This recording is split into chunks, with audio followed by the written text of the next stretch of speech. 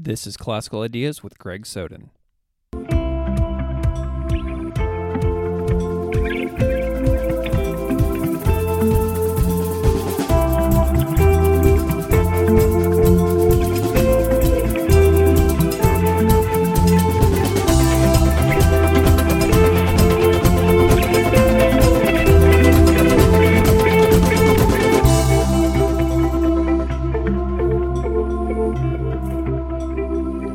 Welcome to Classical Ideas. This is Greg Soden. Prostitute, apostle, evangelist. You know who I'm talking about. Mary Magdalene's story of conversion from sinner to saint is one of Christianity's most compelling and controversial stories. The identity of this woman, but more likely women, has been disputed since the early days of the church. But her role as the first person to witness the resurrection of Christ makes her an astoundingly important figure in many ways I was never really privy to growing up. The Magdalene's interpretation changes throughout history, from medieval times to the Reformation, where the interpretation under Martin Luther takes on different meaning, which is the topic of my conversation today with Dr. Margaret Arnold. Her new book, The Magdalene in the Reformation, is out now from the Belknap Press of Harvard University Press. Margaret Arnold is the Associate Rector of Grace Episcopal Church in Medford, Massachusetts. She received her Ph.D. in Religious and Theological Studies from Boston University. Please welcome Dr. Margaret Arnold.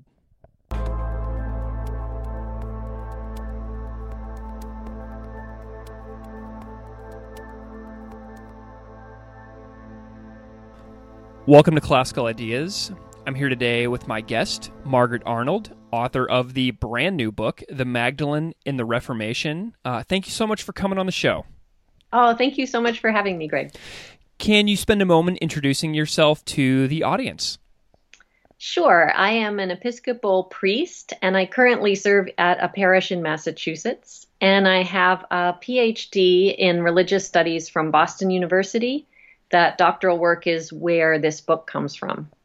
Fantastic. So I want to travel back in time to kind of set the stage for some parts of our later conversation today. If you could tell us how you came to be dedicated to and interested in religion in the first place as a priest and as a scholar, like take us way back to the beginning. Why do you care about religion in general? Sure. I grew up in Nova Scotia in Canada. And I come from a family full of Anglican priests. I'm the fifth generation of Anglican priest in my family.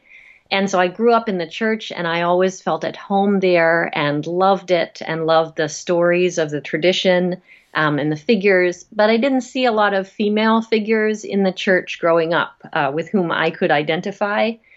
So I've sort of sought out those figures and clung to them and wanted to investigate their stories.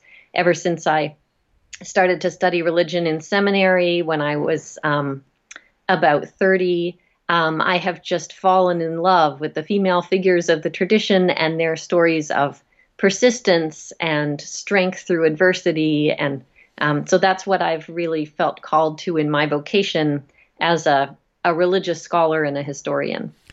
Excellent. So when did academic practice and academic study kind of intertwine with your spiritual practices? Like, where did you pursue religion as an academic? Where did that begin? Sure. Well, I felt called to go to seminary after I had been out of college for a few years, and returning to the educational environment was just completely like coming home for me. I absolutely loved the privilege of getting to read books and talk about ideas, and I just never wanted to stop. So after I did my MDiv and was ordained, I stayed at Boston University for a doctoral degree, and I have felt that atmosphere of being able to share an exploration of the tradition and being a steward of the history of our faith is really, really central to who I see myself as a priest and as a servant of the church. When did you convocate with that PhD? 2014. Excellent. Okay, so the book that you have out right now, The Magdalene and the Reformation, is a topic that is very, very new to me. And so I'm having a conversation today with something that I know very little about. You are the introduction to my knowledge of this topic. So can you pinpoint the moment where you kind of realized a commitment to studying Mary Magdalene in an academic sense? Like, what was it about her that initially resonated with you that is carried on through the research process and the writing process up to the present day as a priest? Well, interestingly, I kind of felt annoyed by her as a figure before I knew very much about her. She was always kind of this exotic, sexualized figure in movies about the Passion, for example. And I thought, why is this in here? This is just being put in to kind of make it more exciting. And then when I started to read more about her history, I realized she had this amazing legacy of being inspiring to people for her preaching. And that began to happen really on in the Christian tradition and grew hugely in the Middle Ages. And I just loved the rich background that she has provided for people of all different walks of life in terms of thinking about their own spiritual journey, because she's a person with a history and an interesting life, and yet a person that was so close to Christ and so much involved in his ministry and in his crucifixion and in his resurrection. So we're recording this on October 15th, and the book, you said the book came out only 10 days ago, right? Yes. Excellent. And it's out now from Harvard and Belknap. So how did you go about transferring the book from your dissertation research into this book form? Like, what was that process like of taking it from this academic paper into this book that's out for everybody to read now? Well, that was a long process. It took me a while just to sort of rest and recoup after the process of going through writing the dissertation and defending it. So I waited about a year before I felt I could, and I was working in churches all that time. Then I felt like it was time to try to move it out into the world. So I took what I felt was a really strong chapter, and I rewrote it so that it would be a little more accessible to people who weren't in that field. I'm a specialist in the Lutheran Reformation, but I tried to sort of change vocabulary, open up discussions to people who weren't really grounded in that place and time. And then I sent it to Harvard, and they sort of said yes right away. So they also said, you need to do the same work with all the other chapters. And that was quite a long process, too. That was really another year of rewriting to be accessible to a general audience. Excellent. So what got you interested in being a Lutheran Reformation specialist as well? Because that matters for the concept of the book as well. Yes, it comes out of knowing about how Luther treated Mary Magdalene, and that was the springboard for me to thinking, oh gosh, other Reformation figures must have been really interested in her too. So I had a work-study job in my graduate career at Boston University, helping translate Luther's sermons that had never been translated into English before. Wow. And I was working on these sermons that talked about the resurrection narrative in the Gospel of John. And so Luther really goes deeply into this story and elaborates on it. And he talks a lot about Mary Magdalene and how faithful she was to be the first one to witness the resurrection, to go when all the other disciples were afraid to go, to prepare his body and continue to minister to him even after his death. So was that translation work of Luther's scripture and sermon, was that like the beginning of the archival process for researching the book? Yes, definitely. Looking at those sermons started me off. And then I was at the same time doing my reading for doctoral exams. And I was reading a lot about her cult in the Middle Ages. And there are some really great books about that. But all of those books end at the end of the Middle Ages and say, and then the Reformation happened. And of course, as we all know, people in the Reformation and Protestants don't like saints. So they stopped talking about her in those traditions. And having done all this Luther work, I knew that wasn't true for Luther, that he had really celebrated her as a figure. And I knew how influential he was. I knew that if he had talked about her in an innovative way, that all of his followers would have done that, and that all of his opponents would have reacted to it. So I followed up all those trails and found incredible discussions. So what was interesting about your archival process for researching the dissertation and the book? Like, did you travel anywhere? Did you go to any interesting archives? Like, what did you discover, and what was really cool about that process? Well, this question was actually really interesting because the way that archival research works now is so transformed from the way it would have been even 20 years ago. As a mom of young kids, I would have found it really hard to go to Germany and work in a library for several months. But I didn't have to because the libraries, the State Library in Munich in particular, has an enormous online archive of scanned, rare early books. And that was what I was able to use. If I used modern sources to identify what would have been really popular books of sermons at the time, or really influential preachers whose works were published over and over again. And then I just, through this library website, I looked up those original books from the 16th century, and I could just page through them, translate through, and read those sermons and figure out what they had said. Do you have like a whole bunch of like binders in your house of printed out sermons that are annotated heavily? I have a few that are like that, yeah. But many of them I just go, I just have the bookmark on my computer and on my browser, and I just go back to the sermons if I need them. Excellent. So I want to get into the book a little bit. What is the single most important thing that you notice modern Christians not knowing or misunderstanding about Mary Magdalene that is like essential? Like, what is like something that you want everybody to know?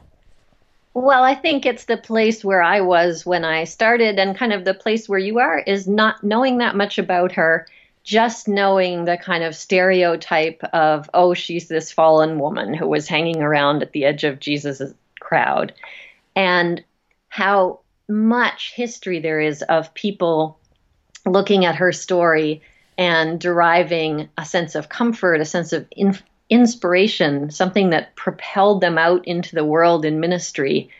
And over and over through the generations, we can find those stories in the tradition. And I just think that it is tragic for them to be lost. So I really wanted to bring those stories back for people and to show how important she'd been, especially in women's spiritual journeys, but in the journeys of a lot of men too. And she like brings the news of the resurrection to everybody. Does. In all the gospel accounts, she and a small group of other women are the first witnesses of the resurrection when they go on the Sunday morning to the tomb and they meet the risen Christ. And he tells her, go and tell the others that I have risen. And so that's the first instruction to someone to tell the good news. Mm-hmm. So she gets called the first preacher of the gospel and the apostle to the apostles, because she's the very first apostle of the gospel.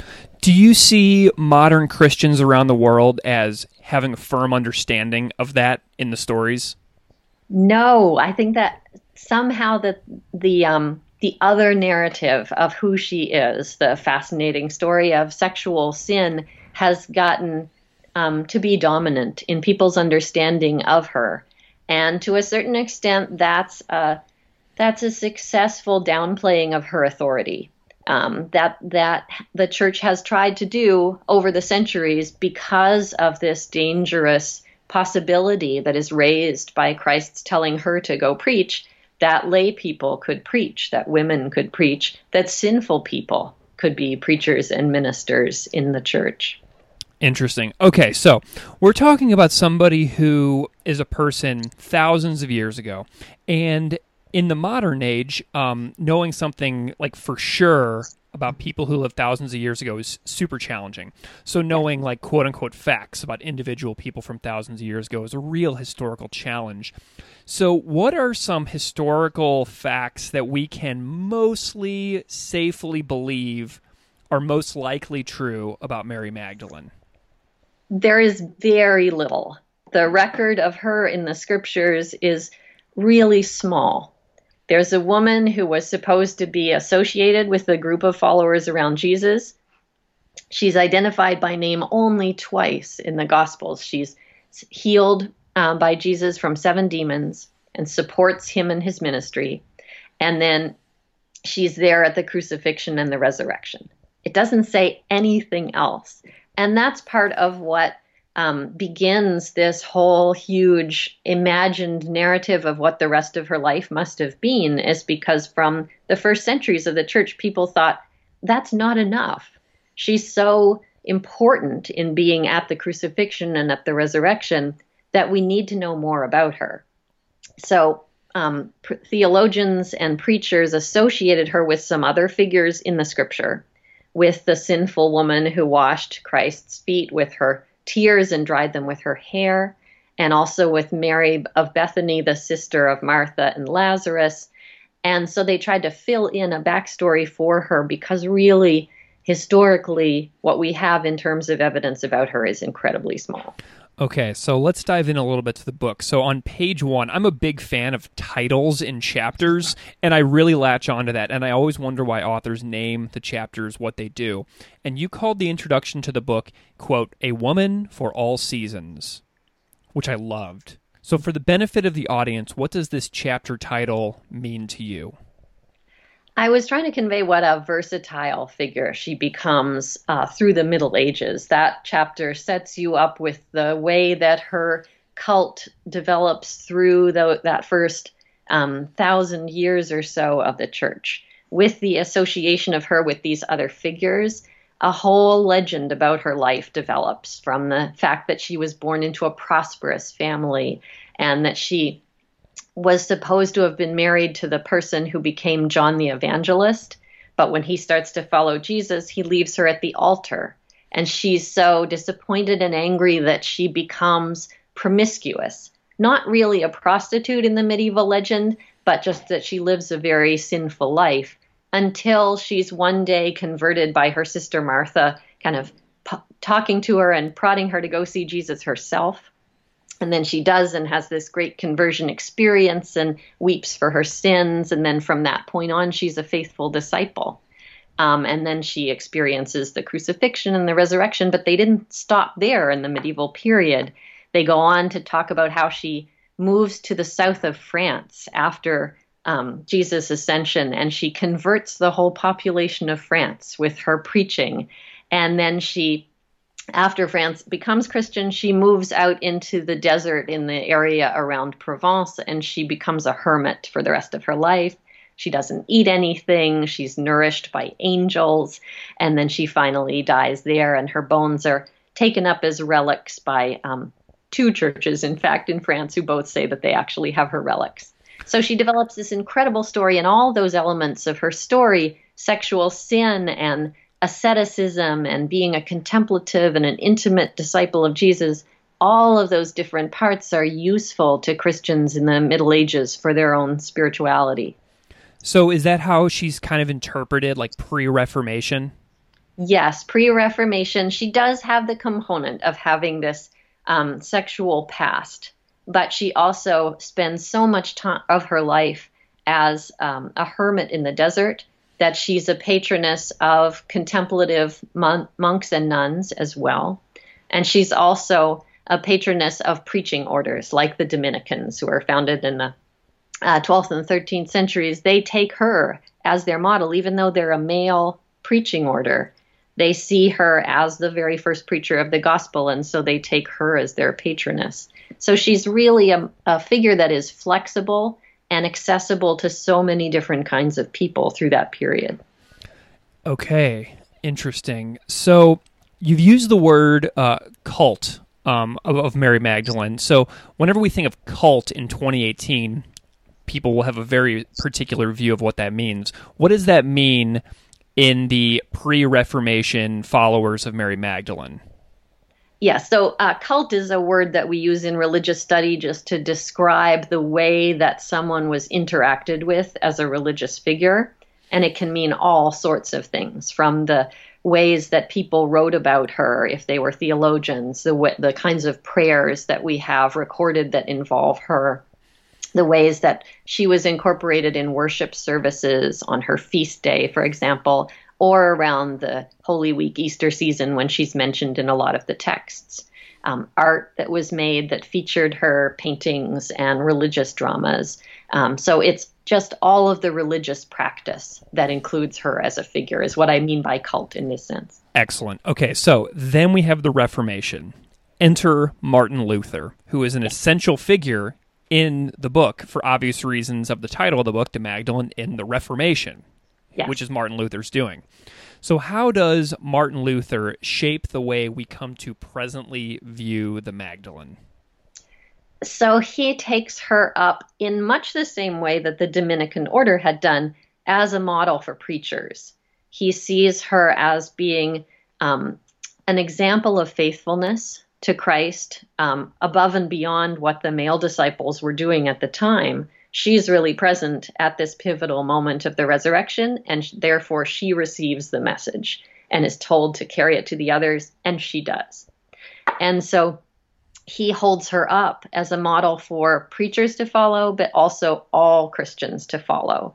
And then his followers, who also preach and write books and are very influential, they start to look at this question of, well, if Christ put a woman to use, a lay person, in this capacity as preacher of the gospel, then can't lay people, and maybe even women, preach the gospel, especially in the case of need, when there isn't a local pastor who's doing the job, who's preaching the kind of gospel that the community needs?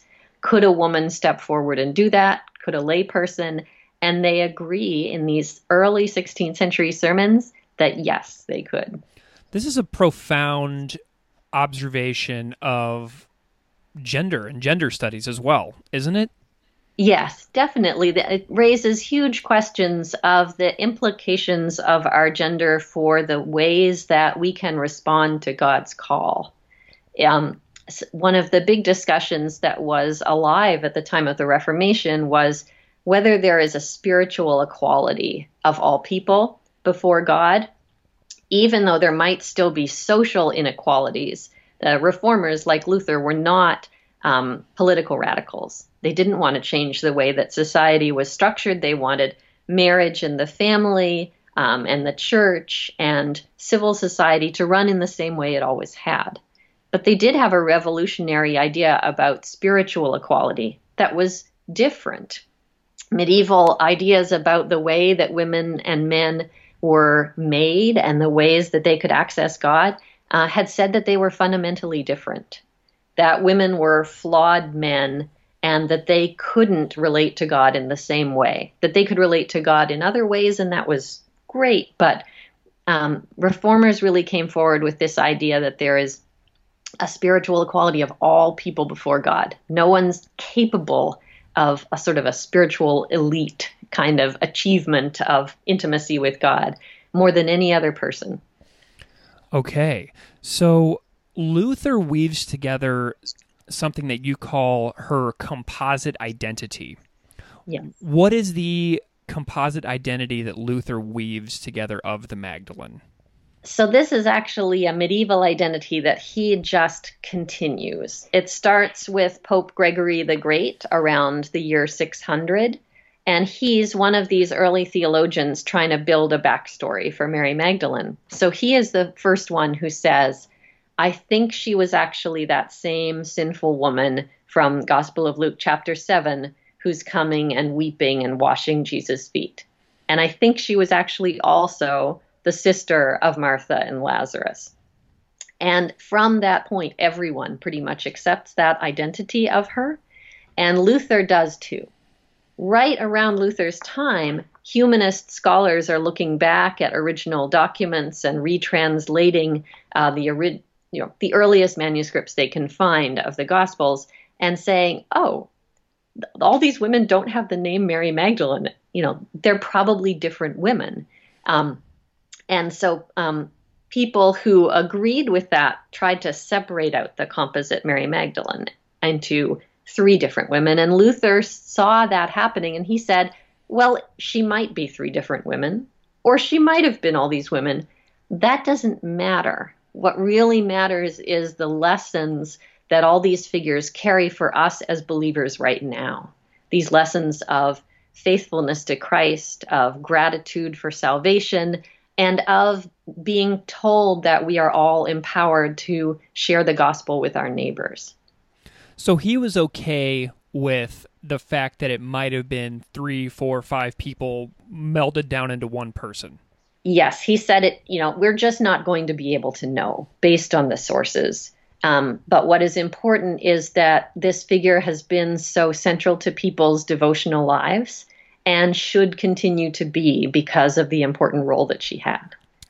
Is Luther's interpretation widely accepted today by most denominations of Christianity? There is a lot of variety in terms of the way that people see Mary Magdalene based on the whole weighted history of how she's been portrayed in art, especially. So that the Catholic Church actually accepted the idea that Mary Magdalene probably was a bunch of different women put together in the mid-19th century. And they agreed to that there wasn't any possibility of knowing for sure. And they continue to celebrate in their theology and in their worship. They do continue to celebrate her as the preacher of the resurrection. So there's been much more consensus in more recent centuries that her preaching role is really important, and that everything that was talked about in terms of her sexual history was a construct, a later construct.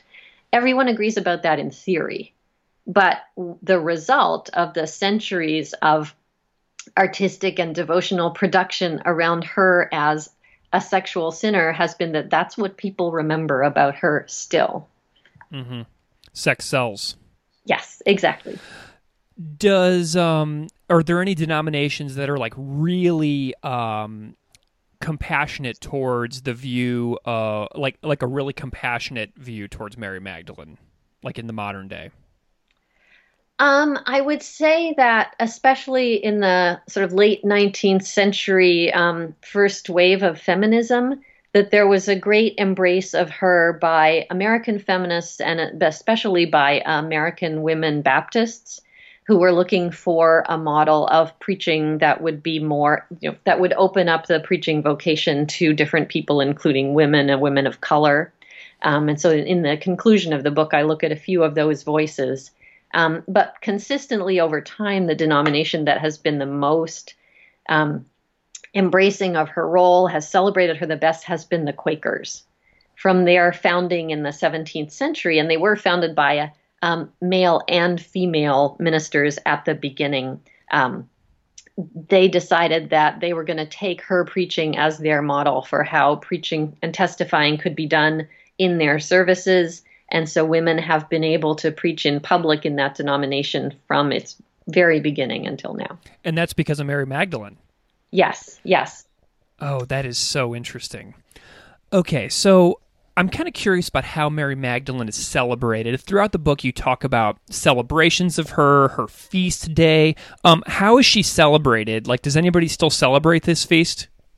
Yes, so her feast day is July 22nd. It always has been. That was really helpful for me in doing the archival research for the book, because in all these printed sermon collections from the 16th century, I could just look up the sermon for her feast day for July 22nd, and it would always be about her, so it would have their interpretation of her.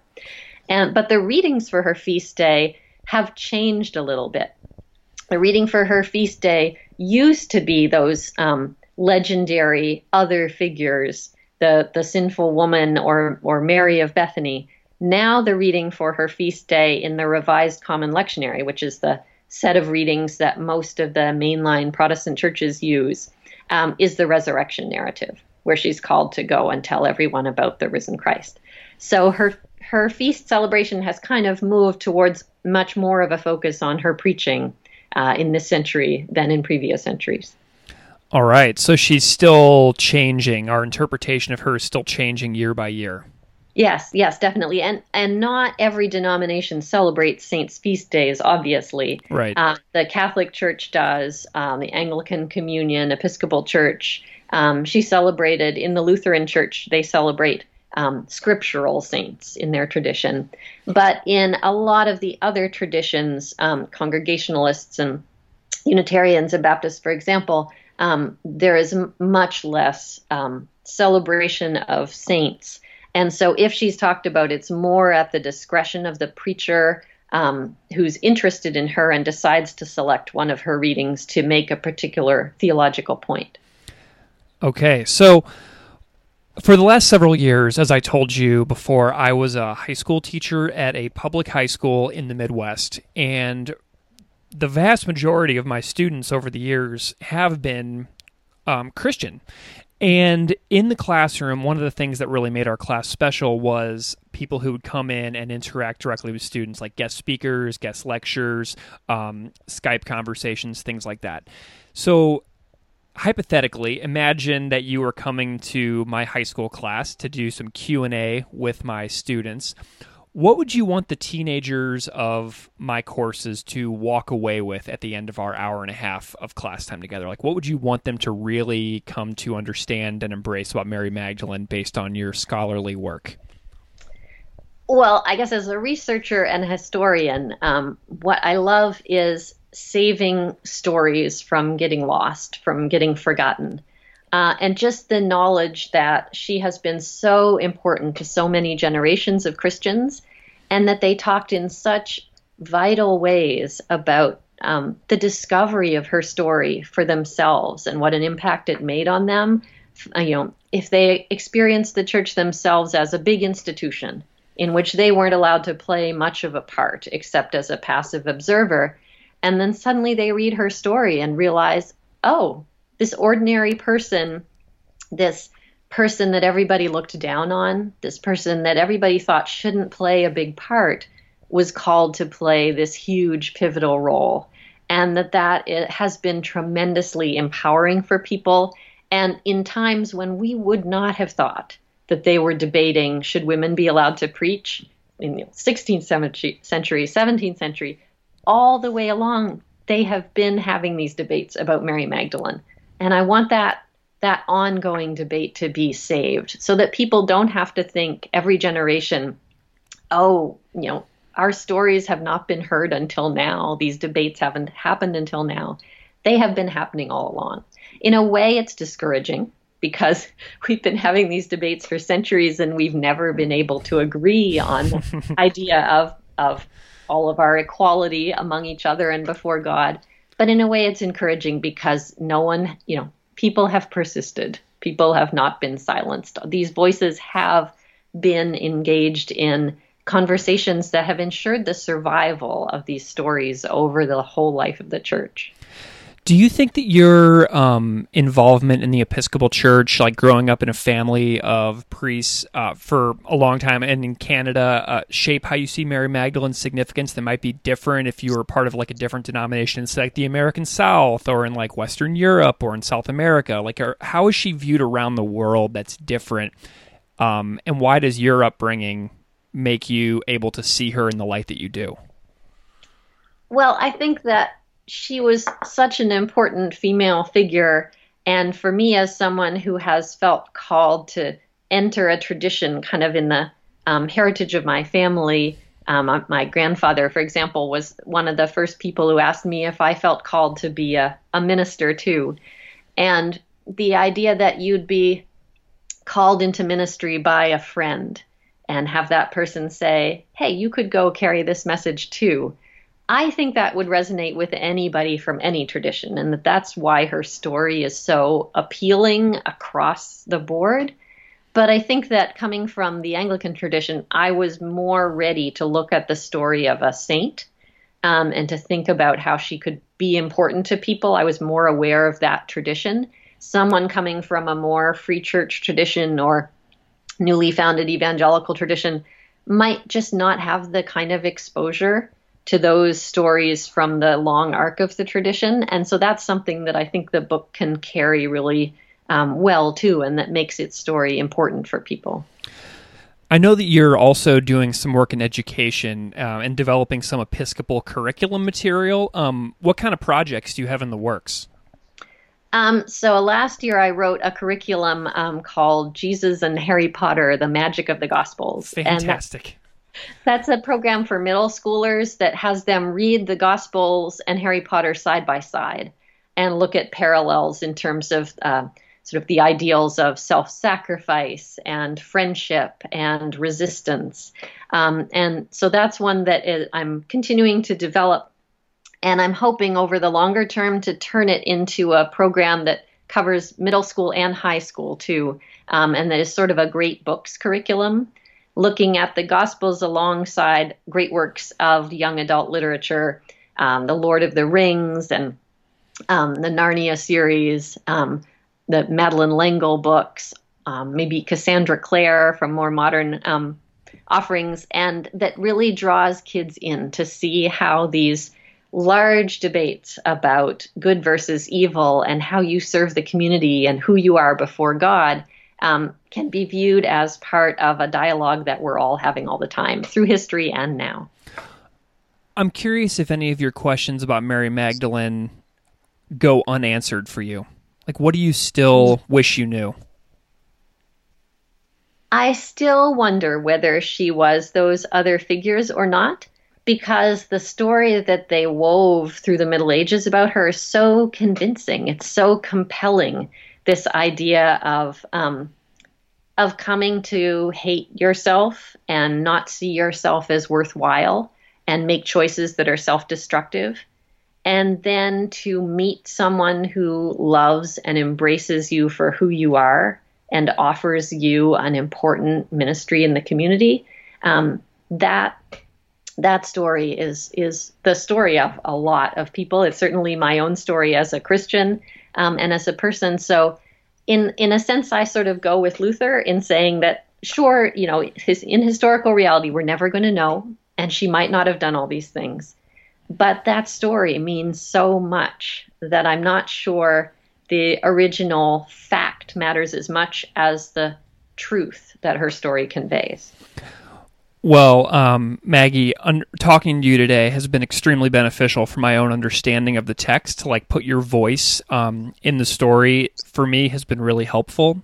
I'm curious if you can share where you might do some writing, if you have a website. How can people get in touch if they want to know more? If they want to know more about this, the Harvard Press website has the list of events where I'm talking about the book. I'm going to be at the Harvard Coop on October 22nd, giving a talk and signing books. And then I'll be at Tufts University in Medford, Massachusetts in the spring, visiting some of their religion and history classes and talking more about the impact of these debates that happened around her in the 16th century for women and for people's understanding of gender in the church going forward.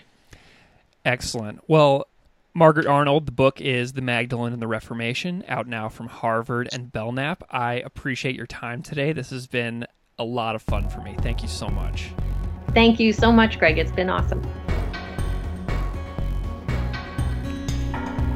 Classical Ideas is produced by me, Greg Soden. Music on Classical Ideas is performed and composed by Derek Strybing. You can find his music at www.wearewarmmusic.com. If you would like to support this show, please subscribe or leaving a rating in iTunes, Stitcher, iHeartRadio, or anywhere you get your podcasts. Thanks for listening.